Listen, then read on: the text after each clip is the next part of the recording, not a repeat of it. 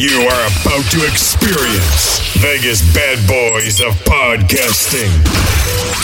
Fortunately, you are about to hear lots of opinions, but rarely any facts.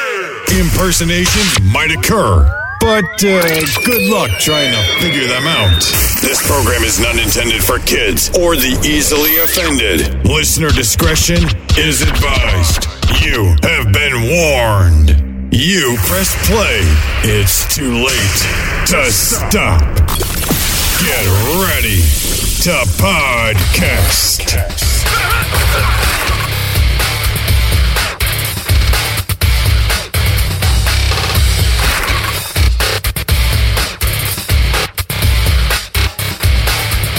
There we go. Hey, welcome everyone, and welcome to a new edition of Vegas Bad Boys of Podcasting. I'm DJ Impact, and I got some of the bad boys here with me. How are you doing today? Sin City Steve and Matt Michaels. It's Mother's Day. It is.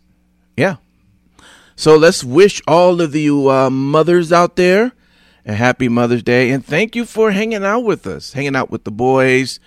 You know, we're going to make sure we're on our best behavior tonight. Now, I can't promise that tomorrow or through the rest of the year, but for this day, I can promise we'll be on our best behavior. Okay, so let's try to keep our words on that, fellas. All right, let's jump into some wrestling talk. This is what it's all about. If you happen to be online, we're on Facebook Live, so definitely leave your message, and we'll try to get that message in there. If you have any comments you want to say, if you're listening to us on a podcast, thank you for downloading and listening, and hopefully you are entertained. Maybe you'll say, "Hey, we thought the same thing too," or you might think we've lost our minds. We're gonna jump right into Monday Night Raw. All right, let's get to it, guys. What do you think? I mean, we're on the road of WrestleMania Backlash. Are you liking the way this is all coming together for this event?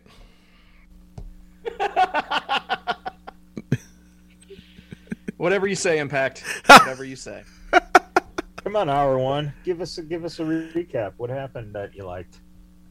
Well, so obviously, I find it funny that MVP is, of course, underscoring the fact right out of the gate that Bobby Lashley be referred to as the almighty Bobby Lashley, which obviously they've been, hyping up that nickname, but now just underscoring it. So I guess that's going to be, a permanent fixture. Permanent. So fixture, whatever. My ass. Permanent fixture, my ass. I think. Well, yeah, as permanent as anything is in WWE. It's gonna. It'll change next week. Show the shirts. That's all it's doing. Look at Roman this week. He went from the pin pile to the next shirt within 2 weeks. So you're going to see the almighty shirt, and then it's going to go away within 3 weeks. Yeah, pretty much. Anyway, show started with that promo. Obviously, I mean, you had Drew McIntyre in the mix, Braun Strowman in the mix. Whatever. This just doesn't. I don't know. This just doesn't grab me and just, keep my attention. Mm-hmm. I don't know what else to say, but I will say this: the very next thing that happened, if you liked what happened at WrestleMania, okay, then you had to have liked what happened on Raw, because AJ Styles and Omos wrestled the New Day, and they did the exact same fucking match as what you saw at WrestleMania. Literally. The New Day, the baby faces, got the heat on the smaller man. And then, obviously, Omos makes the hot tag. And what happens now that they're in a completely controlled environment where they can alter the cheers and the boos? Some guy in the back pressed the boo button when Omos got the hot tag. Imagine that. So, of course, Omos comes in, destroys the New Day. Time out, man. Mm-hmm. You're telling me that the guy going like this on the Thunderdome screen wasn't really, booing? The one guy. The one, exactly. Right. Oh my God, dude. Yeah. Well. Yeah, that was that. I mean, it was a 12-minute match. I do have to say that it's good that they're establishing a new name and a new face, and they're actually getting behind Omos. I would have preferred for it, to not be somebody that's, 8 feet tall and, that kind of thing. But we all know how Vince is at this point. Right. So whatever, at least it's a new name. It's a new face, which would end up being, or not so much new, but new and re-debuting talent. That ended up being the theme of Raw. So honestly, I didn't hate this episode of Raw. Usually Raw is the most painful 3 hours of my life during the week. Right. This week it wasn't. So I guess baby steps in the right direction. Well, this week you didn't have a kidney stone. Wow. Oh boy. Well played. Yeah. Well played. Oh man. So yeah.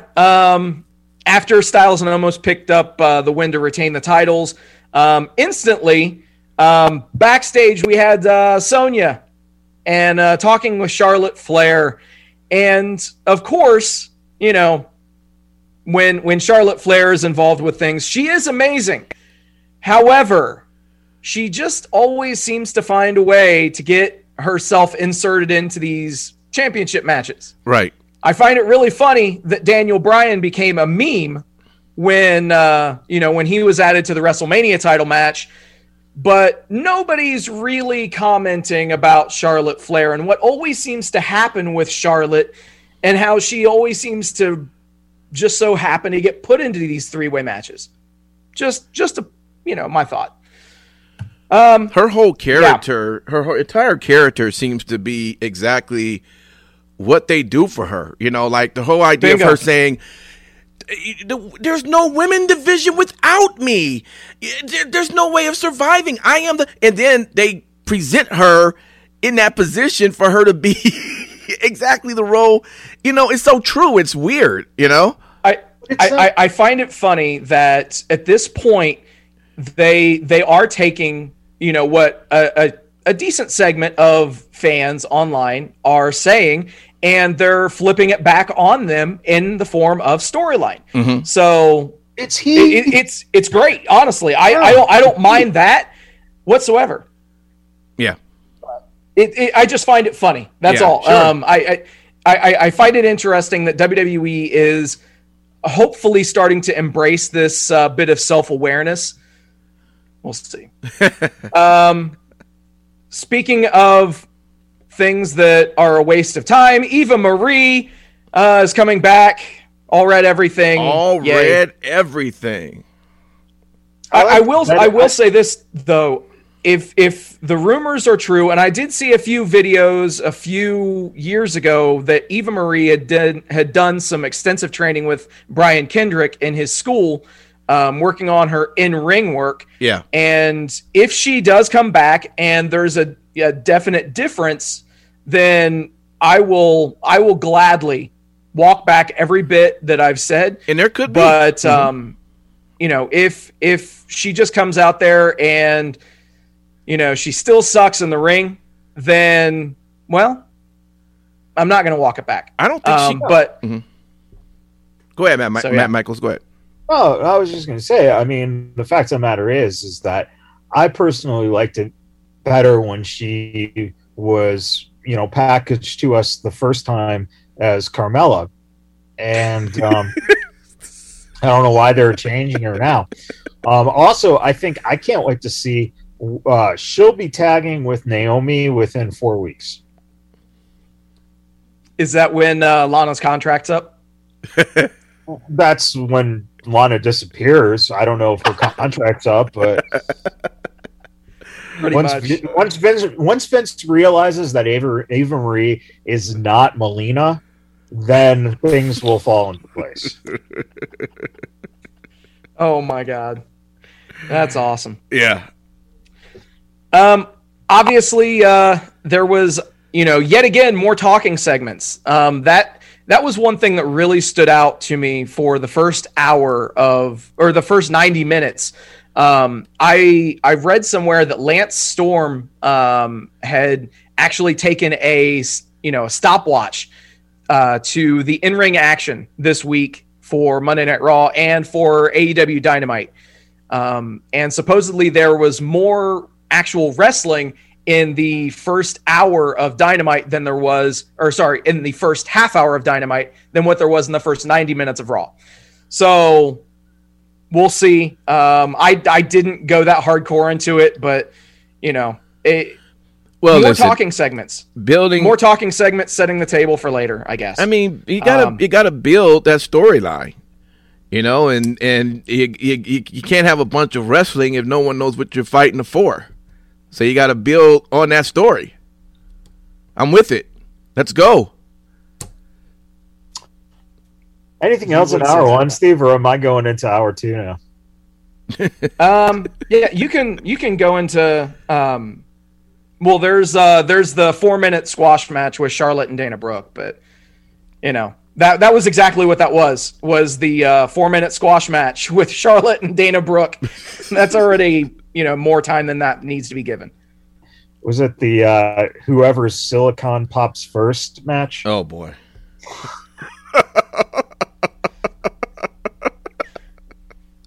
So we promised we were going to be on our best behavior, Matt Michaels. We've already messed that up, I guess.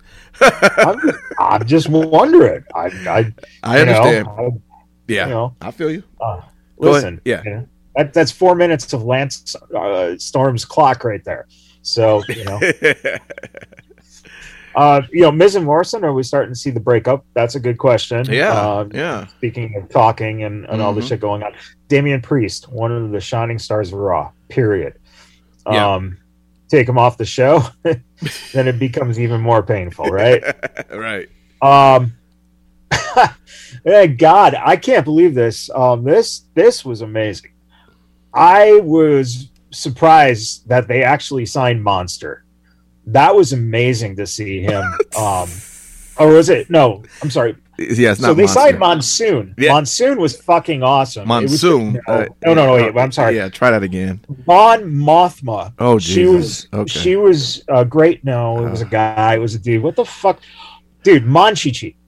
So Monchichi now is finally, going to be on Raw. You're going to have to try it. You got to try it again, man. Try. It seems like you're getting there, but you're just not right where you should be.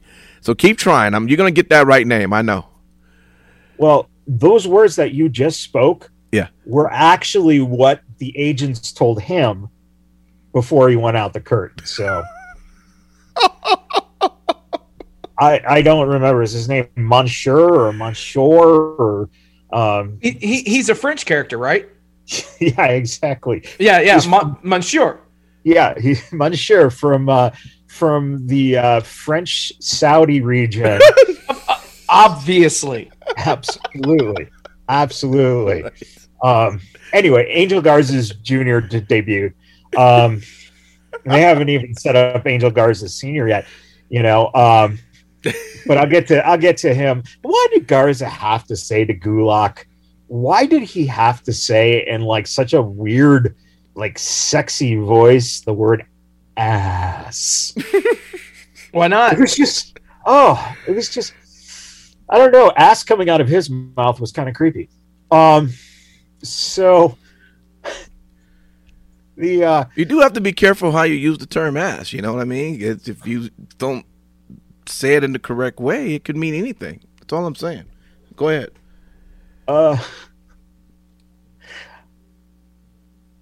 Okay. Yeah. No, I'm sorry. I got thrown on my list here because some of the other stuff that we saw. How long do we all think? Steve, you were talking about that backstage segment. How long do we all think before Charlotte breaks off the engagement with Andrade for Sonya? I think it's possible. Anything. And then anything can happen in the WWE. That's true. Some wise man once said that. Facts. Is Rhea, is she now a tweener? Because Asuka's obviously a face and Charlotte's obviously a heel, but they seem to have been thrown off guard by the fans not reacting to Rhea as a heel. So now all of a sudden she's just kind of an in-betweener, which... Because, yeah, dude, the fans want to cheer for her. I mean, they see her as a badass, which she is. And the fans are right to want to cheer for her. Mm-hmm. Yeah, and this is a problem that they're going to have going forward with having such a tight women's division and no actual program just for them. They're going to want to cheer so many different people that you're going to have, these very odd situations where, I don't know what creative's going to do, and a lot more gray you're going to start seeing seeping into characters. And then how can you hate Asuka when she says something like, "This is bird crap"? That was awesome. And then, okay, Humberto Carrillo. What the fuck is Dale gas? Because that shirt made no sense to me. I mean, is that what it said? Because that's what I thought it said. What, Steve, do you know what it actually said? Or all I know is it just said Dale gas, and then had a fucking lucha mask or something on it. So I don't know. Anyone? It's a secret code of some sort. Yeah. Yeah. No, Dalegas. So yeah, basically step on the gas. Yeah. Oh, step on the. Oh, well, if I'm Vince, I don't know if you want your guys wearing shirts that say gas. No shit. although he probably does have immunity at this point. So. And true, very true. Just thinking, Simon couldn't join us right now, but I know that Simon definitely can relate to Morrison because his Johnny Drip drips too. So, oh boy. Hurt Business, Shelton and Cedric versus two Mysterios. That was interesting. I didn't know that they had more than one Ray, but they had that two. That was and they lost. They lost to the two Mysterios. And then they didn't get an entrance, which was interesting too. Mm-hmm. No entrance for them. And then obviously the tag match went as the such in terms of, them breaking up. Okay. The only thing that hit me was it took them 15 years to break up. So you're telling me that Cedric didn't realize any of the shit that he said before right then and there? Of course not. Yeah. No one else watches any other program. No one goes back and watches shit from week to week. But watches, I mean, he's living it. I mean, you kind of would think. I don't know. And then, so we have this match, the Gulak versus Garza, and all I could think was, rose up the ass! By God, how is he even going to shit? Gulak's peddling his ass, and he ain't got any buyers. That's all I got from that match. Then we had Vikings and Raiders. The Viking Raiders. Hey, that was pretty clever there. Yeah. Ivar, you sexy little stallion. We are bros, but we don't have the same parents, but metaphorically. And then he zips his mouth and gives Randy the key. Fucking awesome. Awesome shit. And the last thing before hour two, kind of subsided was we saw Sandow and Ricker get into the ring. I mean, Elias and Riker got into the ring. So, hey, Michaels, really quick. I just have to point out one thing. I unironically, this was Randy Orton's 420th match on Monday Night Raw. And, of course, they team him with Matt Riddle. Wow. That's there's that. That's nice. That's nice. There's a nice little fact for you. Yeah. And then hour 3, all I can remember is Alexa was in it. It was nice. Sally, or whatever, Lily. She's apparently doing what I was hoping she was going to be doing, and that is terrorizing the Divas from afar. I'm sorry, the women's division from afar. So that should be interesting. If they do it right, it should be fucking fun. Right. But did anything else happen in that last hour? Lashley versus Strowman in 13 minutes that we can never get back. Well, at least it wasn't in the first 90 minutes that Lance was. Exactly. There you go, Lance. Right. So I find it very glaring that they did complete the full-scale breakup of the Hurt Business, completely fracturing them on this show, when they just dropped a new Hurt Business shirt for sale. Well, isn't the new Hurt Business T-Bar and Mace? Is that, I mean... It's not official. And maybe that's why they had to push that fucking moniker for Lashley, is because they realized, oops, we need a new shirt now because the new one doesn't refer to... It's like they're fucking... You know how the wrestling figures would always lag like 8 months behind the actual storylines? They're doing that with T-shirts now. So... Pretty much. That's Raw, I think. That's the whole show? I guess, yeah. Nothing else is striking us. So Impact, did anything stand out for you, bro? The ending credits. The ending credits? Yeah. That's what I cheer for every week. I know there are no credits, but they never come. They never come. That's true. Whenever I see the little WWE logo at the bottom corner of the screen, I know that's the highlight of my Raw experience because it's over. Yeah.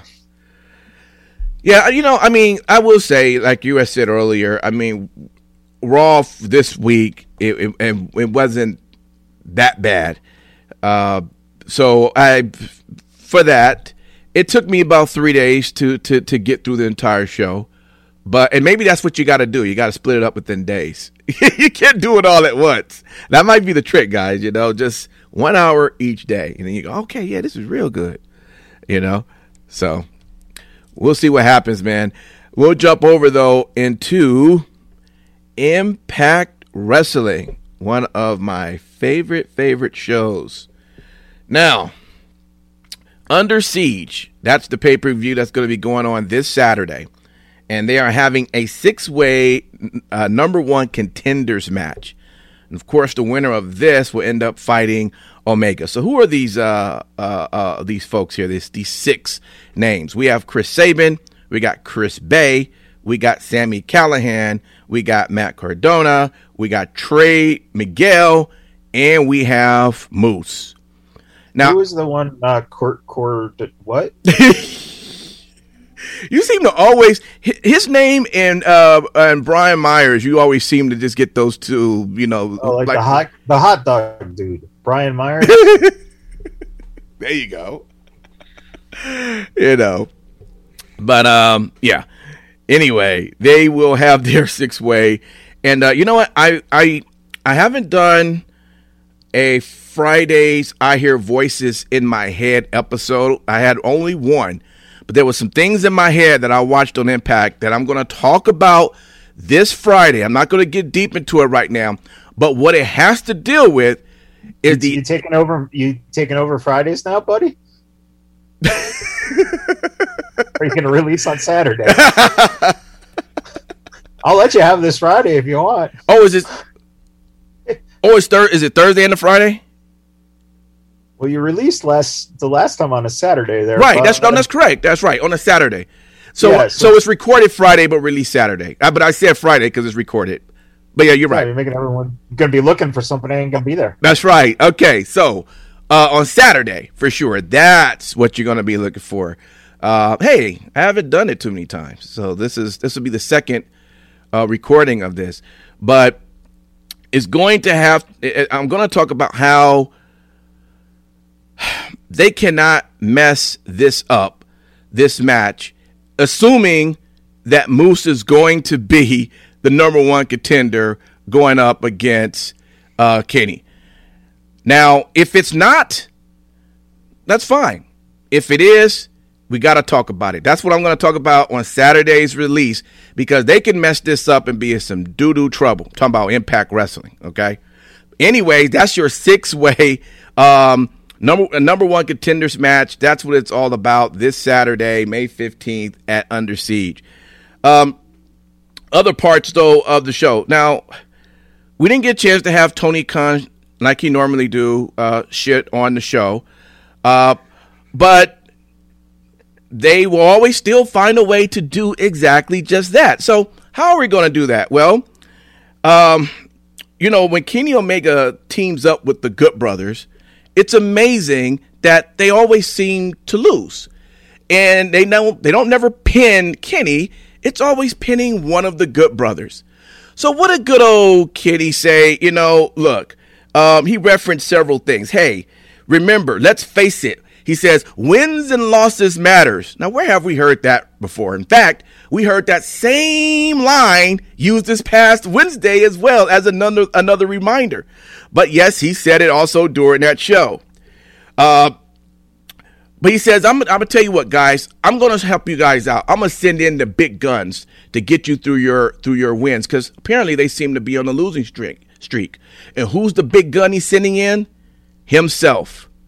Kenny Omega is sending in himself. In fact, he told the guys he used to coach an all-girls basketball team, which seemed to get Doc Gallows excited. So, sure enough, during that match Doc Gallows had against Juice Robinson, amazing. Guess who won? Doc won, because Kenny was ringside and, of course, interfered. Again, you have the Impact, the Good Brothers, who's on Impact, shitting on them that apparently they can't get the job done without having Kenny, of course, representing AEW, to help them get the job done. It's another way of still shitting on the company with not having Tony there. It's amazing. It's amazing. Quick question. Yeah. Which company is Doc Gallows contracted to? Impact.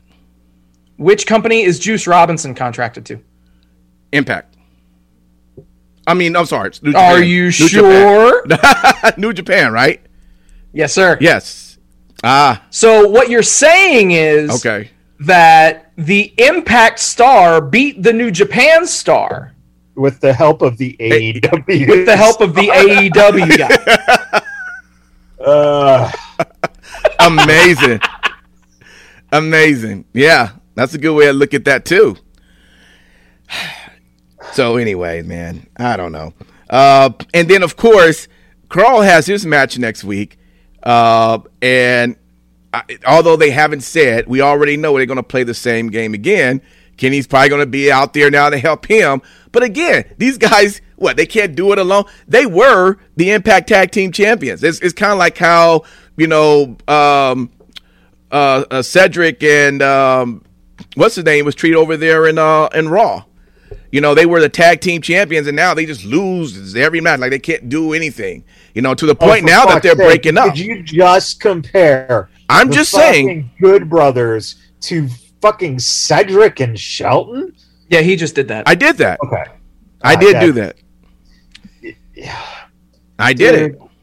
Dude. So sometimes, you know what? You just have toilet paper nearby, because your ass is really just spewing diarrhea at this point. No, I'm spitting facts. Okay? And it's absolutely bullshit as to what's going on. But that's fine. Whatever. Hey, anyway, there was El Phantasmo made his debut, and he went up against VSK. Let me tell you something, though. I most of the time, whenever they introduce somebody, first time coming into the ring, usually that person, they're going to win, but they just kind of dominate. They do a few of their moves, and then they're out. They actually gave VSK a lot of love during this match. Like, it was really going back and forth to a point where you didn't really, you knew El Phantasmo was going to win, but the way it was being done, you were like, shit, is he? Because VSK was really getting a shine. So, shout out to him, because, again, they don't normally do that to other people that they're not, focusing on. So it was a good match overall. Glad you didn't know that match was taking place, or else we would have had voices in your head talking about how VSK was going to win that match. That's what haters say. Yeah, that's what haters say, and that's all right, Matt. You can stay being a hater. Yeah. So Impact. Yeah. I have to ask. Sure. What did you think of El Phantasmo? I liked him. I mean, is his finisher is just the super kick? Yeah, he uses a super kick. He uses a couple of other things too, but okay. Yeah, but he was impressive. It was impressive. I actually did catch this match. I watched it on YouTube. Okay. On their YouTube channel. Yeah. And VSK really surprised me. Right. It was. He had a really good showing. They did give him a lot of offense. Yep. And the offensive sequences that they gave him, he made the most of them. Right. Dare I say, he almost. Granted, he did pick up the loss, but he postured himself in a very good way for the future and Impact if they choose to continually bring him back. Which is interesting because you don't normally see that, right? When you have somebody you're introducing, it's always going to be a quick squash match, but that's not what this was. So, I mean, shout out to him. But you got to figure, too, I mean, Phantasmo, I get no one's mentioning the fact that it's an NXT star on Impact. Yeah. Yep. That is true. But but anyway, that happened. Next, I mean, I'm pretty much going to end Impact with that right there. There was a lot of different other matches happen. I enjoyed Taylor Wow, Rachel Elling, right? Ellering. And I'm going to talk more about the female matches next week. But really everything for this past show was just trying to build up on Under Siege that's going to happen this Saturday. So if you happen to want to watch a good pay-per-view weekend, you go there before you jump over to WrestleMania Backlash on Sunday. But yeah, that's Impact for you there. So I guess we could jump over into NXT. What's your guys' take on that? Anything? Anything? Yeah. Well, hey, I don't mean that like you got through Raw. How did you do it? But I actually didn't get a chance to actually watch NXT this week and this past week, and so I'm sure it was good. And it's recorded. I just haven't got a chance to see it. So tell me about it. What happened? What's some of the highlights? Let's start off by asking you a cliffhanger question. Okay. Did you finally figure out who the guy in the jewelry store was? I didn't. You didn't? So tell me. Go ahead. Oh, man. Well, then I don't even know if I want to talk about... Tell him anyway. Just tell me anyway. Well, it was the $1 Million Man. Was it? Yeah. DiBiase. And after Cameron Grimes had a match this week, Cameron went to the club and he wasn't on the list.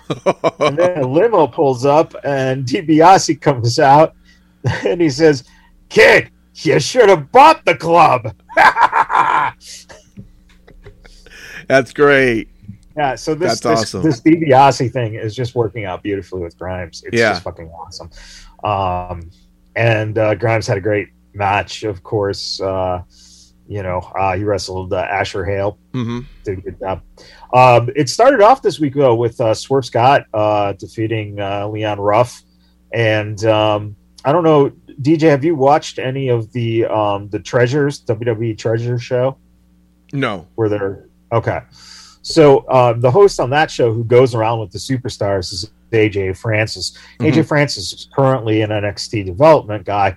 And AJ Francis made his shocking alignment this week with Swerve.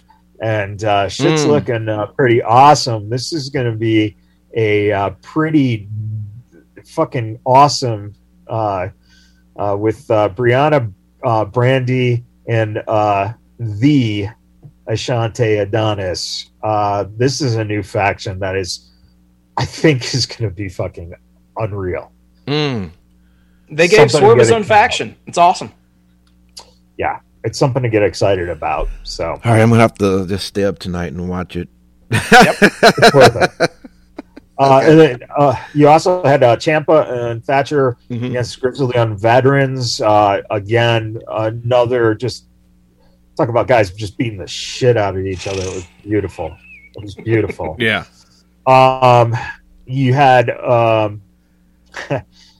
Karrion Kross and Balor and O'Reilly and Pete Dunne in just a nice little segment about who's got the bigger balls, basically, in taking away that the NXT Championship. Yeah. But later on, speaking about balls, Johnny Gargano and Austin Theory, they basically blindsided Kross, and Kross was coming back during they think they'd have him down, and then he'd get back up.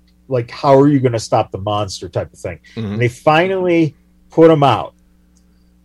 And the brilliant thing, after they put him out, it's a commercial. You come back, and they are running their asses to their car. And backstage, she's trying to catch up with them for an interview. And they were just like, no, we're got to get out of here.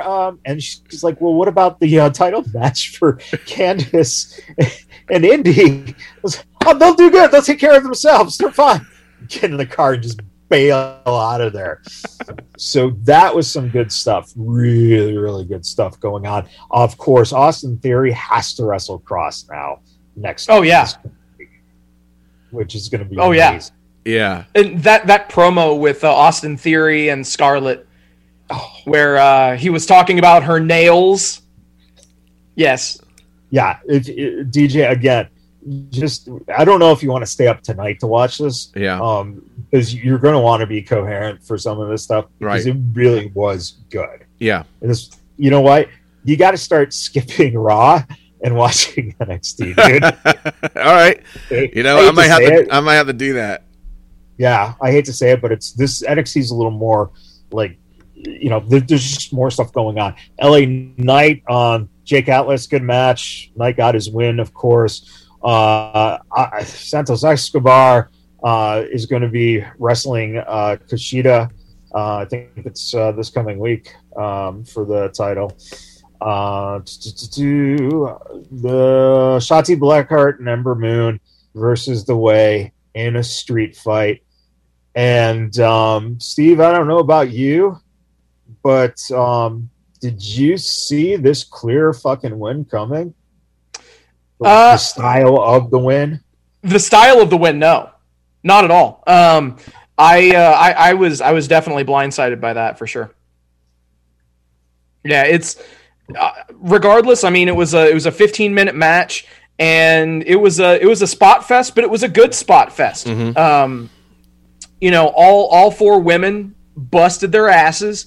Plenty of weapons involved, plenty of plunder, plenty of accoutrement, if you will. Oh, and they brought it, man. Candice and Indy, your new NXT Women's Tag Champs. So great for them. If anybody deserves a championship run in WWE on any brand, quite honestly, it's Candice LeRae.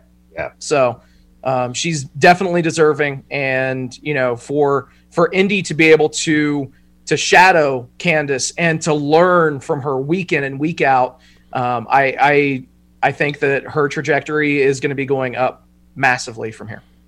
Yeah, DJ, pay attention to the dressing room, the locker room segment with Candice and Indy, because Loomis stuff in that was just fucking hysterical.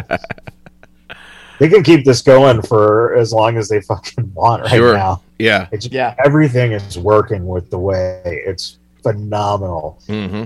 And the best thing about it is you don't look at them and go, yeah, this is your top group in a company, right? You kind of go, you look at those four and you go, well, Johnny's been Mr. Takeover, and Candice was always great performer, but just lacking a little something.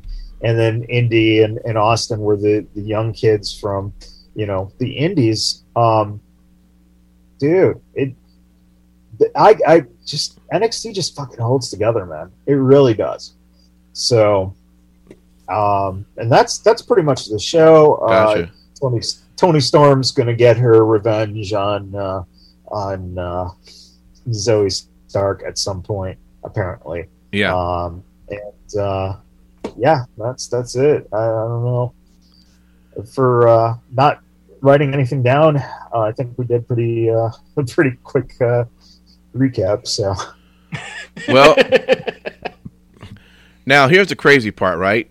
I missed NXT, but I had the nerve to watch AEW, and I'm gonna let Sin City Steve go ahead and take it from there. The nerve. The nerve. Really? The nerve. This coming from the guy that is happy to watch 3 hours of Monday Night Raw. 1 hour per day. You do it willingly. You you get your popcorn, you get the fuzzy slippers, you dim the lights, you make sure that everything is perfect. Nope. Not at all. Just to be disappointed for 3 hours. You know what, though, Steve? He's never asked once for his money back from watching Monday Night Raw. Only 5 people did from AEW this week. I don't know. 5. So we'll get into that. So anyway, the show starts off. Kenny Omega and Michael Nakazawa versus Moxley and Eddie Kingston. Obviously, you kind of knew what was going to happen in this match. Omega just bails midway through the match, leaving his trusted henchman, Michael Nakazawa, to get destroyed by Jon Moxley and Eddie Kingston. Pretty intense match for the length of it. It was about 8 minutes. But again, it ended the way that everybody thought that it would, and it ended the way that it needed to end. Obviously, after the match, you had the Young Bucks come out on stage. Also, Gallows and Anderson attack Moxley from behind, and they lay out Moxley and Eddie Kingston. Omega drops a one-winged angel on Eddie Kingston while Nick Jackson counts the 3. Can't the Young Bucks do anything without needing the help of the Good Brothers? It's ridiculous to have a team that's not on your show up to take care of business. It is so weird. From a bunch of guys who apparently can't win at all when they're by themselves. Go figure.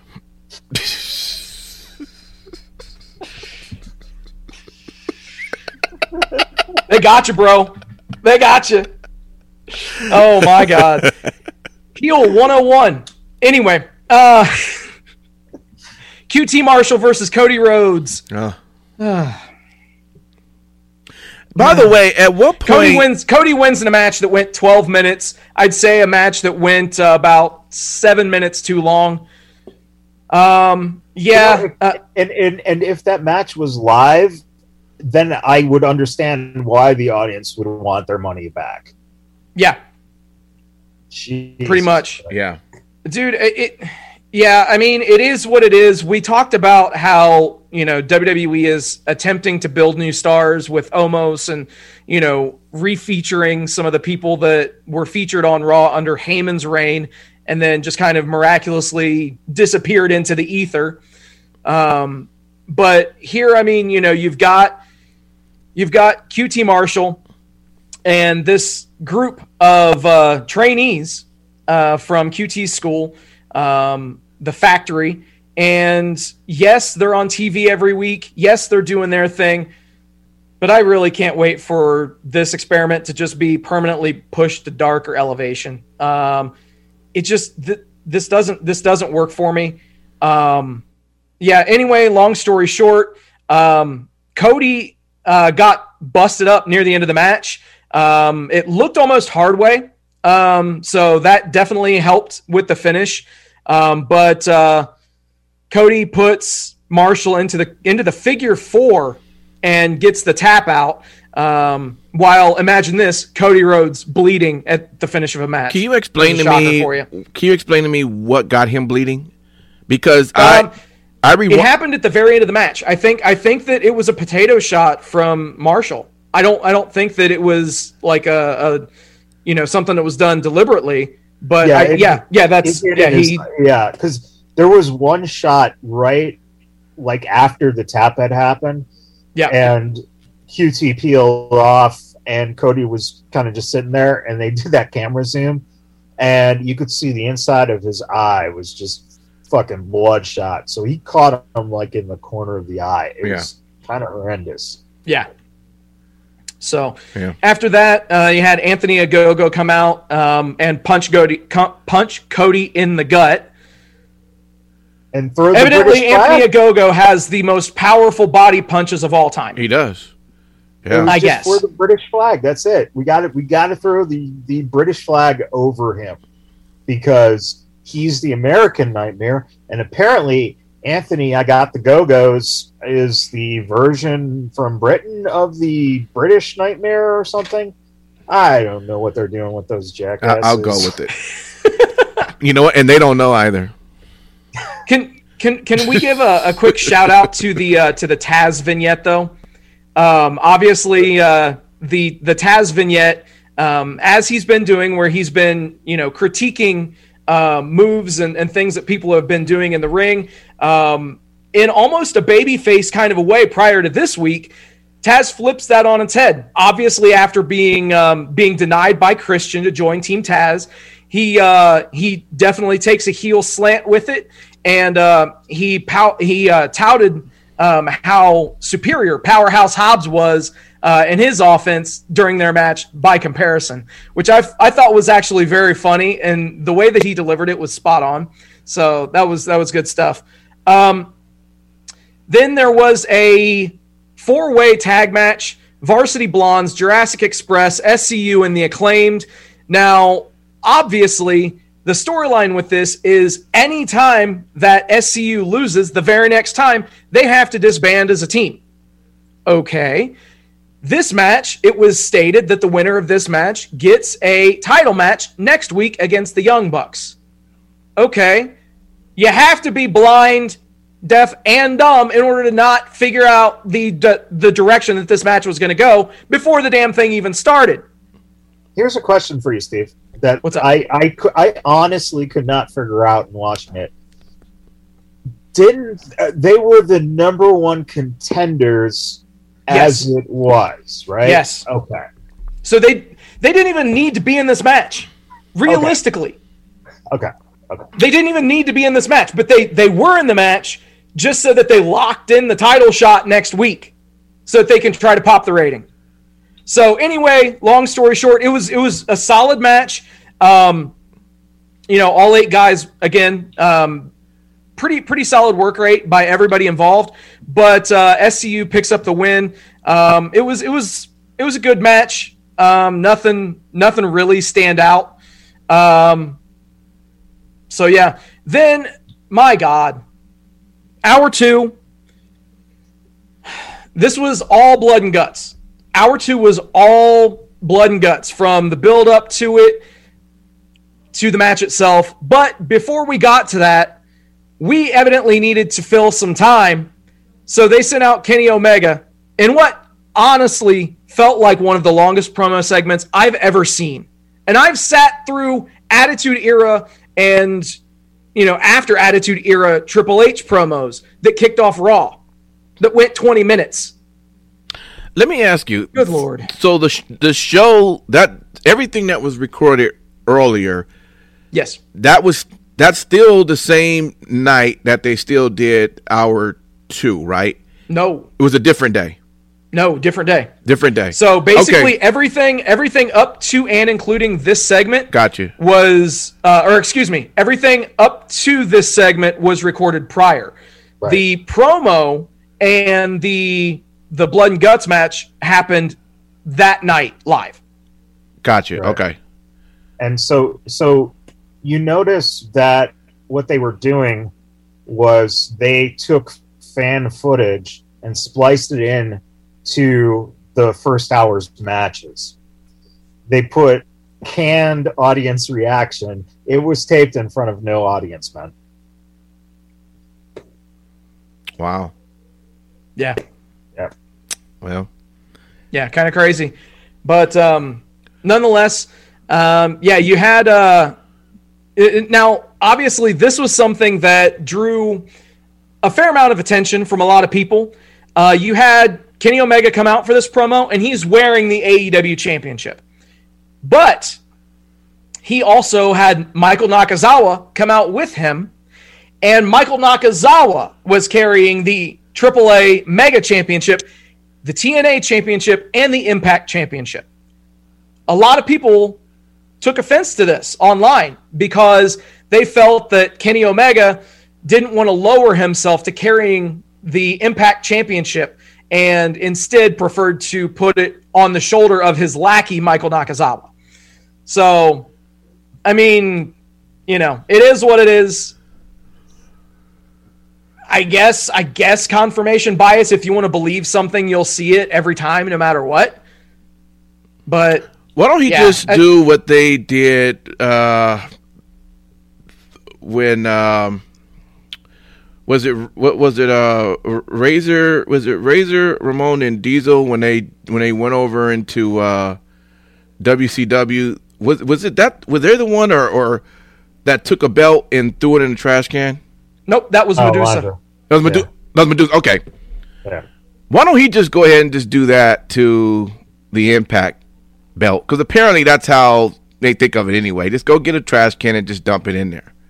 No, because what'll happen is obviously the stage is set for Kenny to make his way to New Japan and to capture that championship from Will Ospreay, so that he holds all of the championships of all of the feds, right, other than WWE brands. Isn't that 2 belts that Ospreay has? No, they've consolidated that one down to 1 belt. Right. So it is just the one actual belt. It's just the one now, yeah. Mm-hmm. And so basically it's like Kenny Omega's Thanos gauntlet. Right. He's going to have 5 championship belts by the time it's all said and done. Right. The people who are complaining about that shit online, it's like, have you ever, as a fan, you buy one title and it's pretty fucking heavy around your waist. The guy's got 4 fucking belts. What are you going to... And he has a lackey in Nakazawa. Right. So why would Nakazawa be toting the fucking belts? Mm-hmm. Right. People just want to make a stink. That's all that it is. But nonetheless, it was also announced that next week it'll be Pac versus Orange Cassidy, and the winner of that match will get an AEW championship match against Kenny Omega at Double or Nothing. So I guess we'll end up seeing Kenny Omega versus Orange Cassidy at Double or Nothing. That's going to be my guess, of course. But I'm not exactly thrilled with that, especially considering it's a dead-end kind of a booking. I mean, we all know that Kenny's not going to lose the championship for several months. Any of his championships for several months. So, yeah. But nonetheless, dude, this, like I said, this promo segment just felt like it was killing time. And that's what it was doing. Yeah. Miro came out, did a promo. Again, great. He announced that he has a TNT championship match against Darby Allin next week, and I am excited for that one because I would like to see Miro, even though they're not going to give him the belt. I think that they're going to have Sabian come out, cost him the championship, just to kind of, build that feud for whatever unknown reason. But that's going to be kind of the direction. But if nothing else, this will allow them to get a feel for the reaction that Miro will get now that he's not with Sabian anymore. Yeah, but that's a stupid fucking move on their behalf because you're going to put him against one of the guys you're trying to build as the future of your company, and here's an established guy that fans know already. So what the fuck does that accomplish? Okay. I don't know. And then finally, we had the Blood and Guts match. Pinnacle versus Inner Circle. I mean, this match went 34 minutes. It was... I think that AEW, they look at things and they almost try to book a match around an ending spot, and whatever happens in the match they don't pay too much attention to, and they do everything that they can and put so much effort into the final spot that people see that they just find a way to fuck it up. So what I mean by that, you had a traditional War Games match. There was a ton of bloodshed, a ton of craziness going on. I do definitely recommend people check out the match. Sammy Guevara, he had an amazing match. I think, in my opinion, he was the MVP of this match. Yeah, because he's the only one that had spots that pretty much no one else did. I mean, he was about to have another one. He kind of slipped on that one, but he had two good ones, and nobody else had anything else. So yeah, Sammy for sure. There were two spots, like what you were saying, Impact, where he jumped from one rope to the other rope to whoever he was attacking. And 2 out of 3 were successful. One he crashed and burned on, and one was a botch. So I mean, it is what it is. The 2 that he hit were awesome. Yeah. That was my main takeaway from this match, was just that Sammy Guevara has a huge future in this business, but not as huge of a future as MJF. MJF, in spite of the way that everything went down with the very final spot, MJF with the Crimson Mask standing on top of the cage, that's a great image. And I think the thing that really frustrates me the most is that the camera angle that they chose to go with for the spot where Jericho MJF on the top of the cage at the very end of the match, and Sammy Guevara sees that Jericho's on a specialty platform, ironically enough, right above the staging area. And MJF hits him with the diamond ring, stands him up, and he makes it known that he's going to throw Jericho off of the top of the cage through the stage. So Sammy says, all right, no, we surrender. That's it. Just don't shove him off the cage. Obviously, we all knew what was going to happen from there. So obviously the Pinnacle pick up the win, despite, I'd say, 75% of the match going for the Inner Circle. So they had some great offense, but it all came down to that little twist there at the end. And then you have MJF standing Jericho up and then shoving him off of the cage through the stage itself, which they had placed cardboard on the stage to break the fall of Chris Jericho, even going as far as covering the top layer of cardboard with what looked like a diamond-plated pattern, almost to imply that it was metal, or the announcers even said concrete. Lord have mercy. So the thing that really troubles me is the camera angle that they chose to show the fall. When Chris Jericho fell from the top of the cage, the camera angle that they chose was one that when Jericho impacted, you could plainly see that he landed on a crash pad.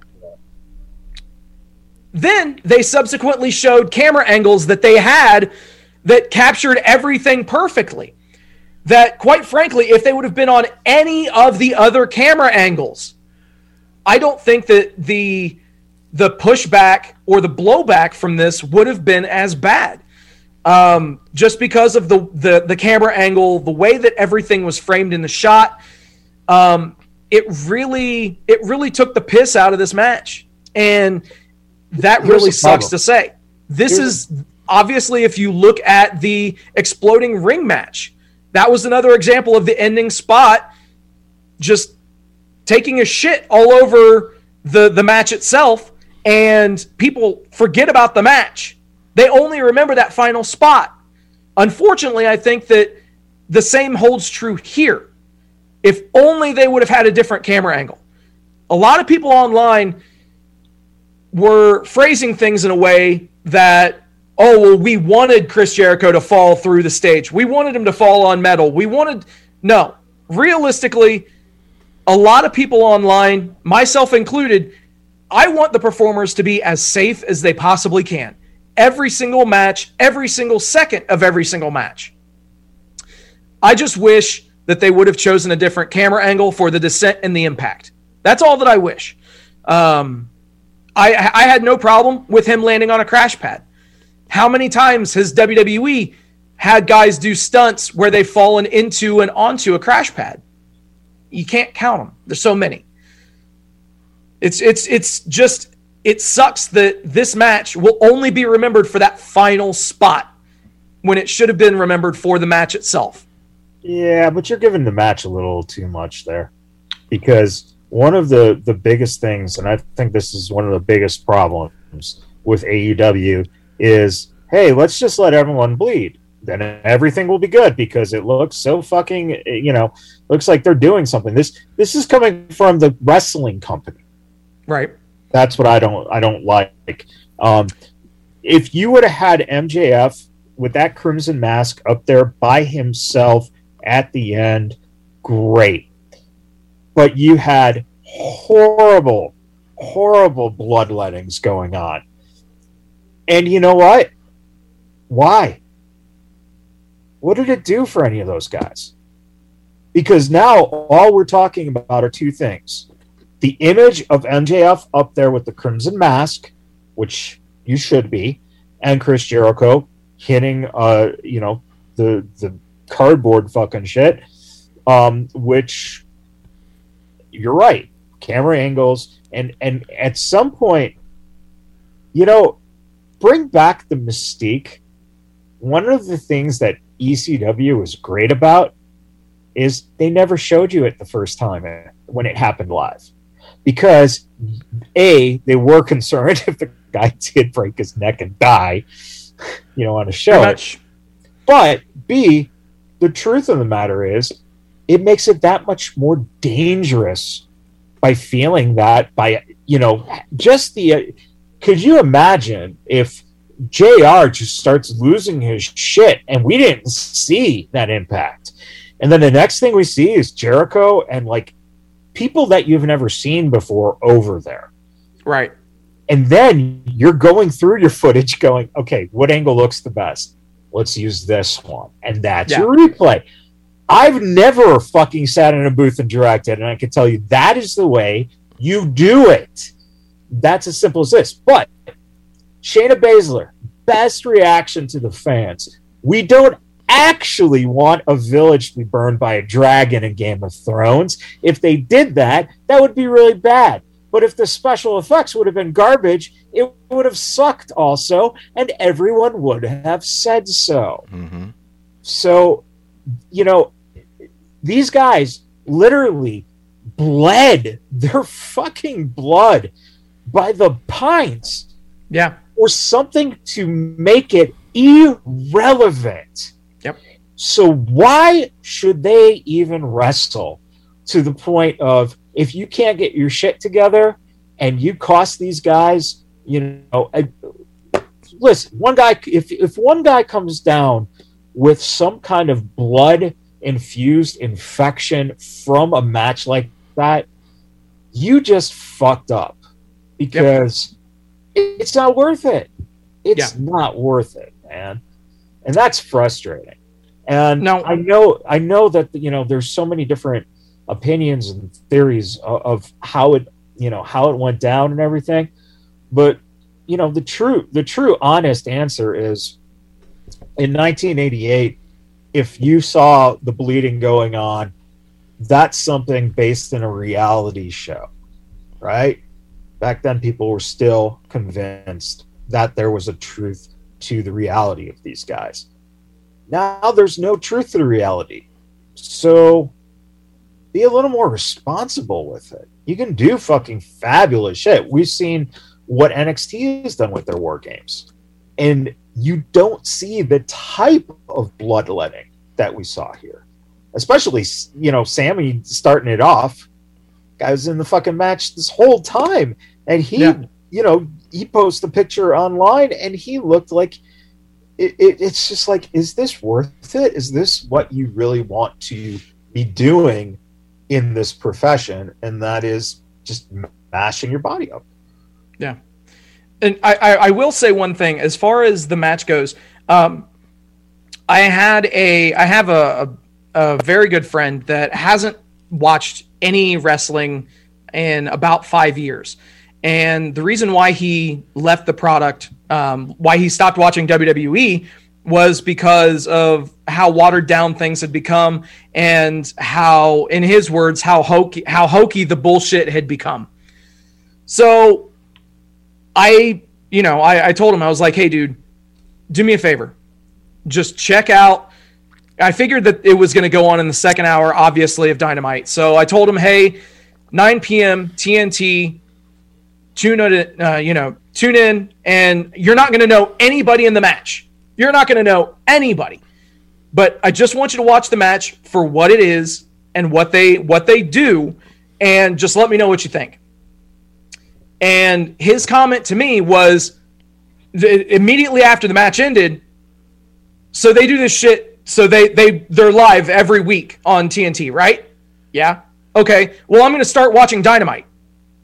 That was exactly what he told me. Somebody that hasn't watched a pro wrestling program in over 5 years.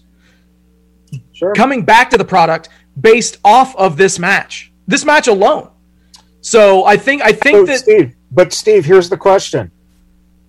So now they have to do that every fucking single week, right? No, seriously. Because you're telling me that you start watching and you go, oh, the Dark Order. Why are they fucking hanging out on a motorcycle lawnmower with fucking this cowboy? You know what I'm saying? This is bullshit to hear. Oh, it was hokey. Wrestling's hokey. Oh, wow, this is great. They're fucking blood and guts and blah, blah, blah. And fucking, yeah. Well, now you're in a bad position because now you have to do it every fucking single week. And you know who's going to be doing it every week? Cody fucking Rhodes. Because of course, who else?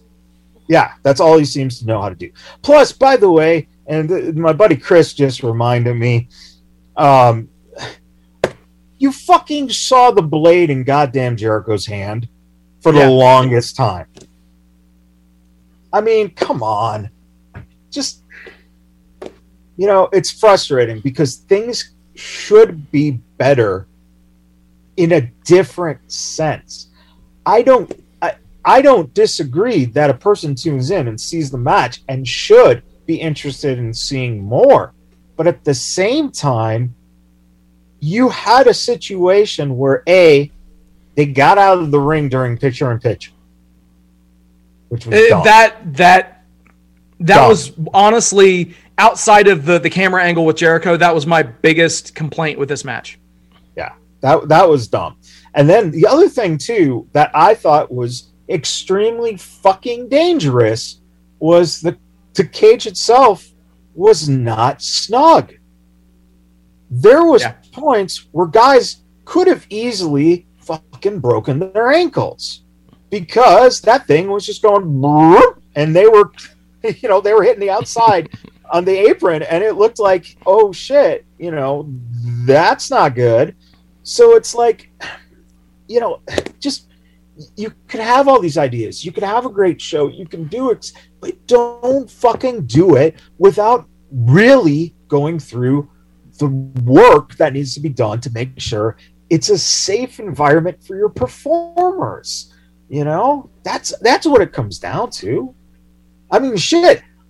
Honestly, I didn't know how MJF was going to make it off the top of the cage after the match because he's got this crimson mask. There's obviously, just fucking blood everywhere, so I'm sure it was not very easy to walk. And he has to crawl to get to the edge to then kind of like, climb down it and stuff. It's just like, what are you guys thinking?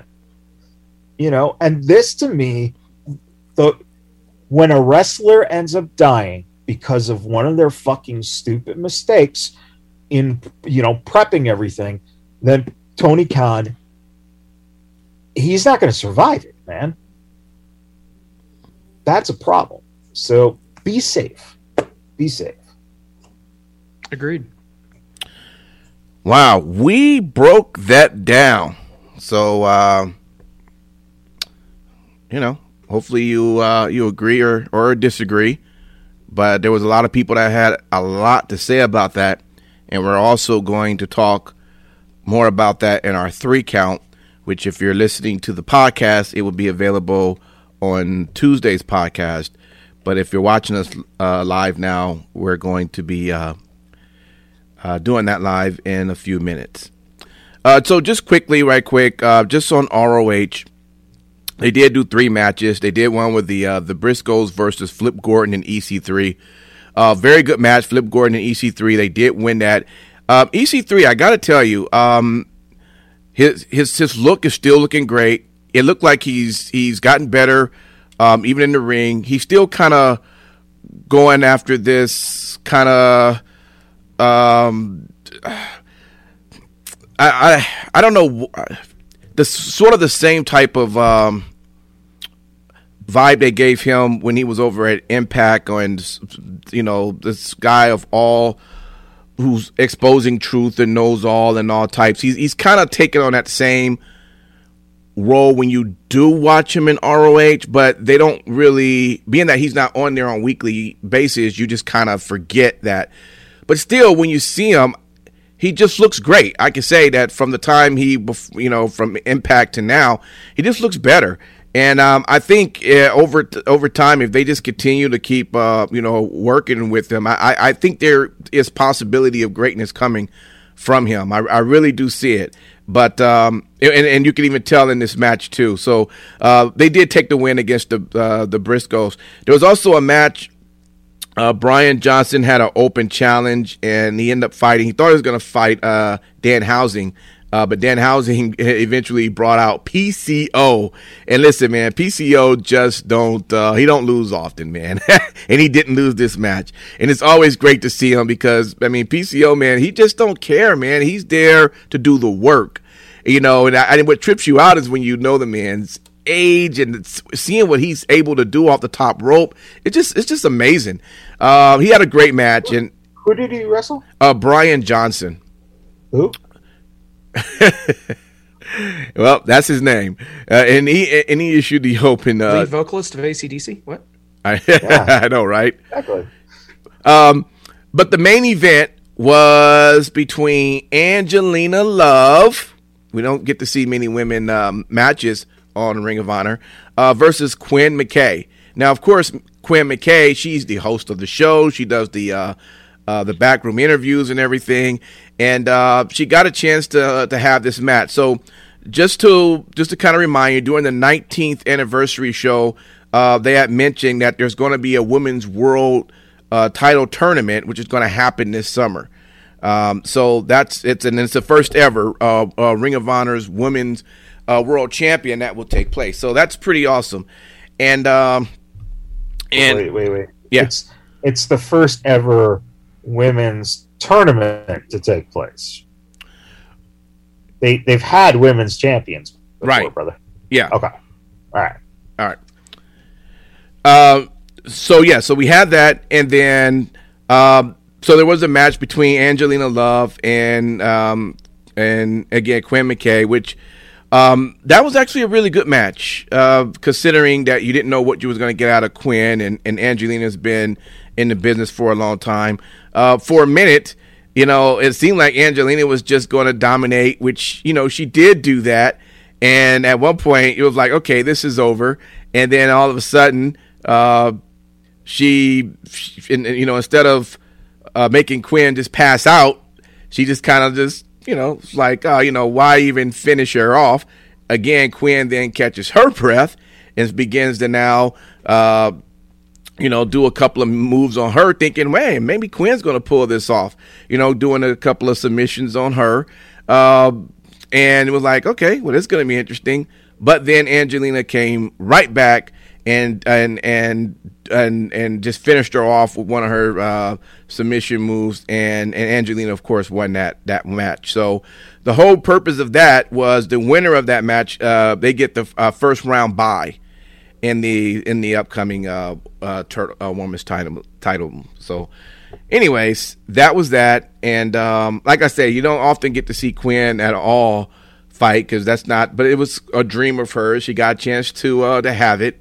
And but Angelina was definitely more vigilant in the ring doing that. And, of course, having Mandy Leon outside doesn't also help Quinn in any way because she interfered in different times. So good stuff over in Ring of Honor, and I'm looking forward to see what happens this summer with the tournament. So with that, let's jump over to SmackDown. What was going on over there? I was actually quite entertained, like I always am. Oh, throwback weekend or throwback week for Fox Sports. So that makes you realize that SmackDown started 22 years ago. Fuck. Yeah. We are old. One of the bad things about this whole throwback, though, was the fact that they used the old WWE logo, they used the old music, and all that shit that they were doing was pre-SmackDown by 10 to 15 years. Right. So it really was kind of out of place. They could have just time framed it in 1999 and it would have been fine. So that was a little distracting. Ico Pro got a nice Ico Pro commercial, and we got to hear Lord Alfred's voice during that. Promotional consideration paid for by the following. If you grew up in the 80s, you knew that by heart. Same with the Duggan ice cream bar commercial. So, I could see what they were going for. Not bad to see. Cesaro and Seth started off. It was a very, again, good thing for those guys. They're great. So it really was a nice long match that you knew what was basically going to happen. But Seth and Roman backstage really kind of made me think that Seth and Roman, they'd make a good team. I don't know if they've ever thought about putting those guys together, but there always seems that there's like something shielding those guys away from each other, which is kind of weird. Right. But if they had some, moxie to them, maybe it would all come together. I don't know. Then, the gold here, we got backstage with Sammy and Teddy Long. Holy fuck, that was just beautiful. Go back if you guys haven't seen it, go back and watch it. And if you've seen it, watch it a couple times. And if you do drugs, watch it a few times high because it's fucking amazing. So Jimmy Uso comes back tonight, and that's the main through line of Uso's obviously going to be with the family, or is he not with the family? What's going on? But on my count, Jimmy did say bitch. So there was another bitch count this week on wrestling.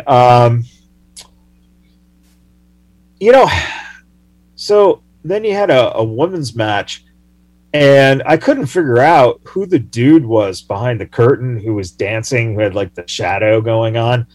And then when the thing falls, it's Carmella. Like, who knew that she had such a nice dude featured shadow? It was pretty impressive. Okay, so that was for a match against Liv and or Ruby. Yeah, see, like at that point, it was so interchangeable to me because Michael Cole actually said the words, "This is an important match."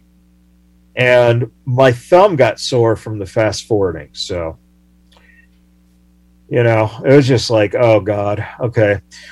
Bailey and Bianca again. Golden when she laughs at Bianca, not on Bailey's level. Just good stuff coming from Bailey. Can we please drop the WrestleMania before Backlash? Because everyone is pausing before they say the word Backlash. So it sounds like they're making WrestleMania matches a fucking year in advance. It's fucking annoying. Drop it, guys. It's stupid.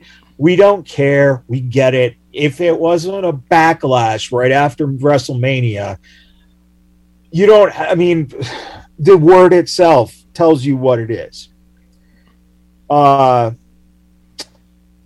Dolph Ziggler, speaking truth.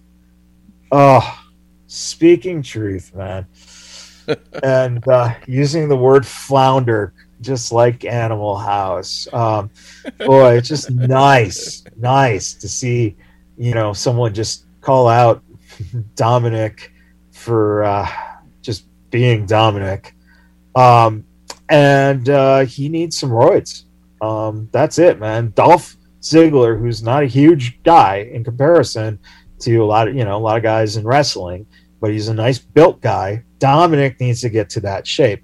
Otherwise, I'd fucking trade him to AEW and have him team with Darby, because if he's next to Darby, he'd look like a fucking man. So if you can't roid, just do it that. Tamina and Reggie, boy, man, Reggie can flip and fly and do shit. And that was nice.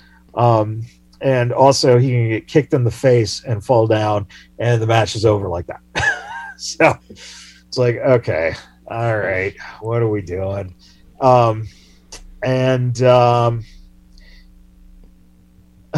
Aziz, did you guys see the huge fucking earbud he had with him in that promo? It was fucking amazing, man. That thing was like fucking as big as he was.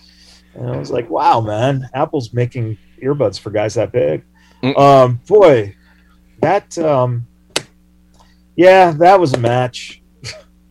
I don't know. By the end of SmackDown, it's just like, yeah, okay, we got one more week until Backlash. Oh, shit. I got to sit through another one of these. So, I mean, they're doing some good stuff, but really everything's in a holding pattern just to get through this fucking pay-per-view. So, yeah. Did you want to add anything to that, Sin City? No, I mean, I do think that although it's 10 years too late, it's good to see them finally giving Cesaro the spotlight and a great push. I think that, quite honestly, they've done a good job with allowing him to almost get to a point where he's a credible contender against Roman. I would love to see, Jimmy have Roman or cost Roman the title or something, or something to that effect. But unfortunately, it feels like as if we're stuck in yet another lame duck WWE booking, where we already know who's going to win the match as soon as it is announced and before the match even happens. Yeah. So. Yeah, but how is he going to win it? Right. I mean, that's ultimately going to be the thing. I think that, your logic being that Jimmy, would cost him, I think that's actually going to be flipped. I think Jimmy ends up costing Cesaro. But see, this is another fucked up thing, man. If you would have had the ability to have Jimmy back 4 weeks ago and build like this really cool relationship with Cesaro, hey man, fuck these guys, man, I see the way he treats my brother, fuck him, I'm part of this family too, and who's he to say this? and I'm going to help you fucking take this guy down. And then at the pay-per-view, he screws Cesaro. Now you got a feud between Jimmy and him, and you got Roman still with the belt, and you got, but yeah, who knows? The only thing that really kind of gives me some sort of comfort in this whole Cesaro and Roman Reigns situation is that obviously, Cesaro left everybody lying this episode of SmackDown, not next week's episode of SmackDown. Reason being is if he does it again next week, then we know without question that Reigns is definitely going over in a convincing fashion at the pay-per-view because WWE 50-50 booking. So, I mean, typically the person who stands tall at the end of the go-home show toward a pay-per-view is not the guy that wins the match. That's been the case for years and years. Yeah. And I don't know. We'll see what happens, but yeah. All right. No doubt. Hey, I wanted to piggyback just right quick going back to Ring of Honor because I want to clarify that on the women's champion. It says Ring of Honor has not had a women's champion since the Women of Honor Championship that was retired at the end of 2019. And Kelly Klein was the last wrestler to hold that title before her departure of Ring of Honor. The title was retired afterward, but now it would be replaced by the Ring of Honor Women's World Champion. So yeah, they just seem like they changed the name and the belt for that particular. Yeah, they had to get away, like any way they can distance themselves from Kelly because of the lawsuits going on. Yeah. Yeah, that's what it comes down to. Yeah. And it was just the way you said it. It just sounded like they hadn't had a women's champion before. Right. But the tournament, it's definitely first of its kind. Also, really quick, MLW started up on Vice. Yep. Yes. And you know what? It's it wasn't new content that I caught on Saturday. There were 2 episodes that aired that was actually old content that they pieced together, which meant that and they were both 1-hour episodes. The second hour was a Leo Rush match. I didn't really take notes, to be honest, but it was like a 40-minute match. It was really, really some strong stuff. But the first hour that they had, it had stuff with the Dynasty, with Hammerstone and with MJF. Mm-hmm. So the beauty of it is that for those people who might be tuning in who don't know MLW, you get to see MJF on your TV and go, oh shit, he's with them? Okay. Yep. And then, of course, when they go to watch new episodes, he's not going to be on it. And there goes the ratings right there. So damned if you do, damned if you don't. Yeah. Sin City Steve, as we close out the show, I guess there wasn't too much going on in New Japan, but I guess one of the biggest news, was 7 more. It said New Japan wrestlers test positive for COVID-19. So I guess that right there could be some pretty big news. But I could have been missing something, man. Anything you want to throw I was going to say you're missing a couple of things there, buddy. Okay.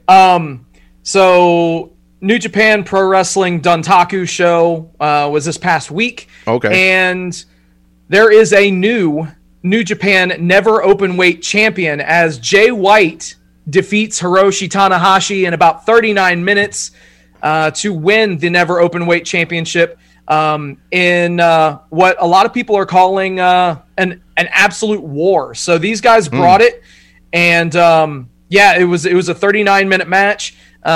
Jay White reversed a Dragon Suplex into the Blade Runner and picked up the pin clean in the middle. Wow. Afterward, Jay White healed up, cutting a promo mocking Tanahashi's never give up, never quit catchphrase, and saying that it's time for Tanahashi to hang up the boots.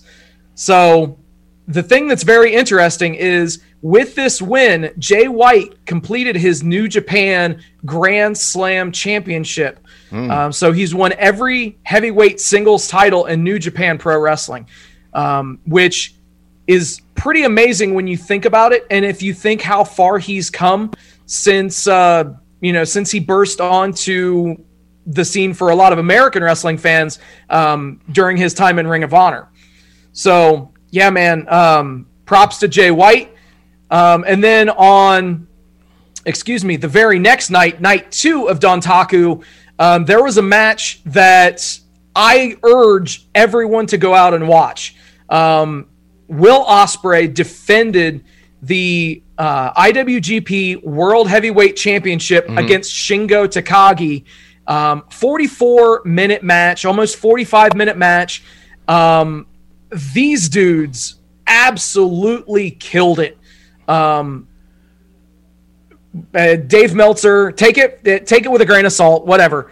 But he's already gone as far as to give the match 5 stars. And it was a solid match, man. Yeah. If you have New Japan World, I highly recommend looking it up.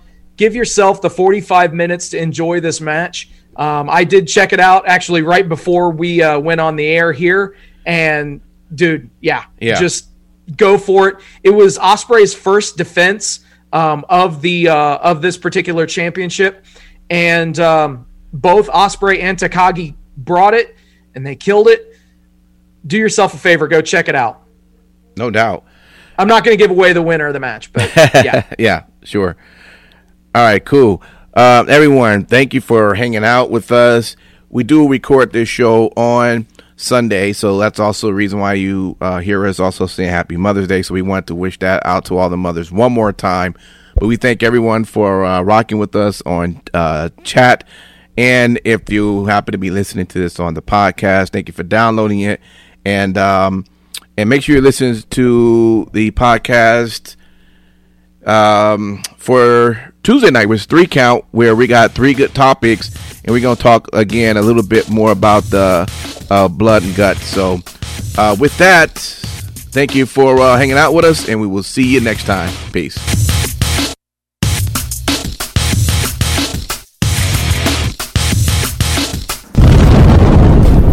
Vegas bad boys of podcasting.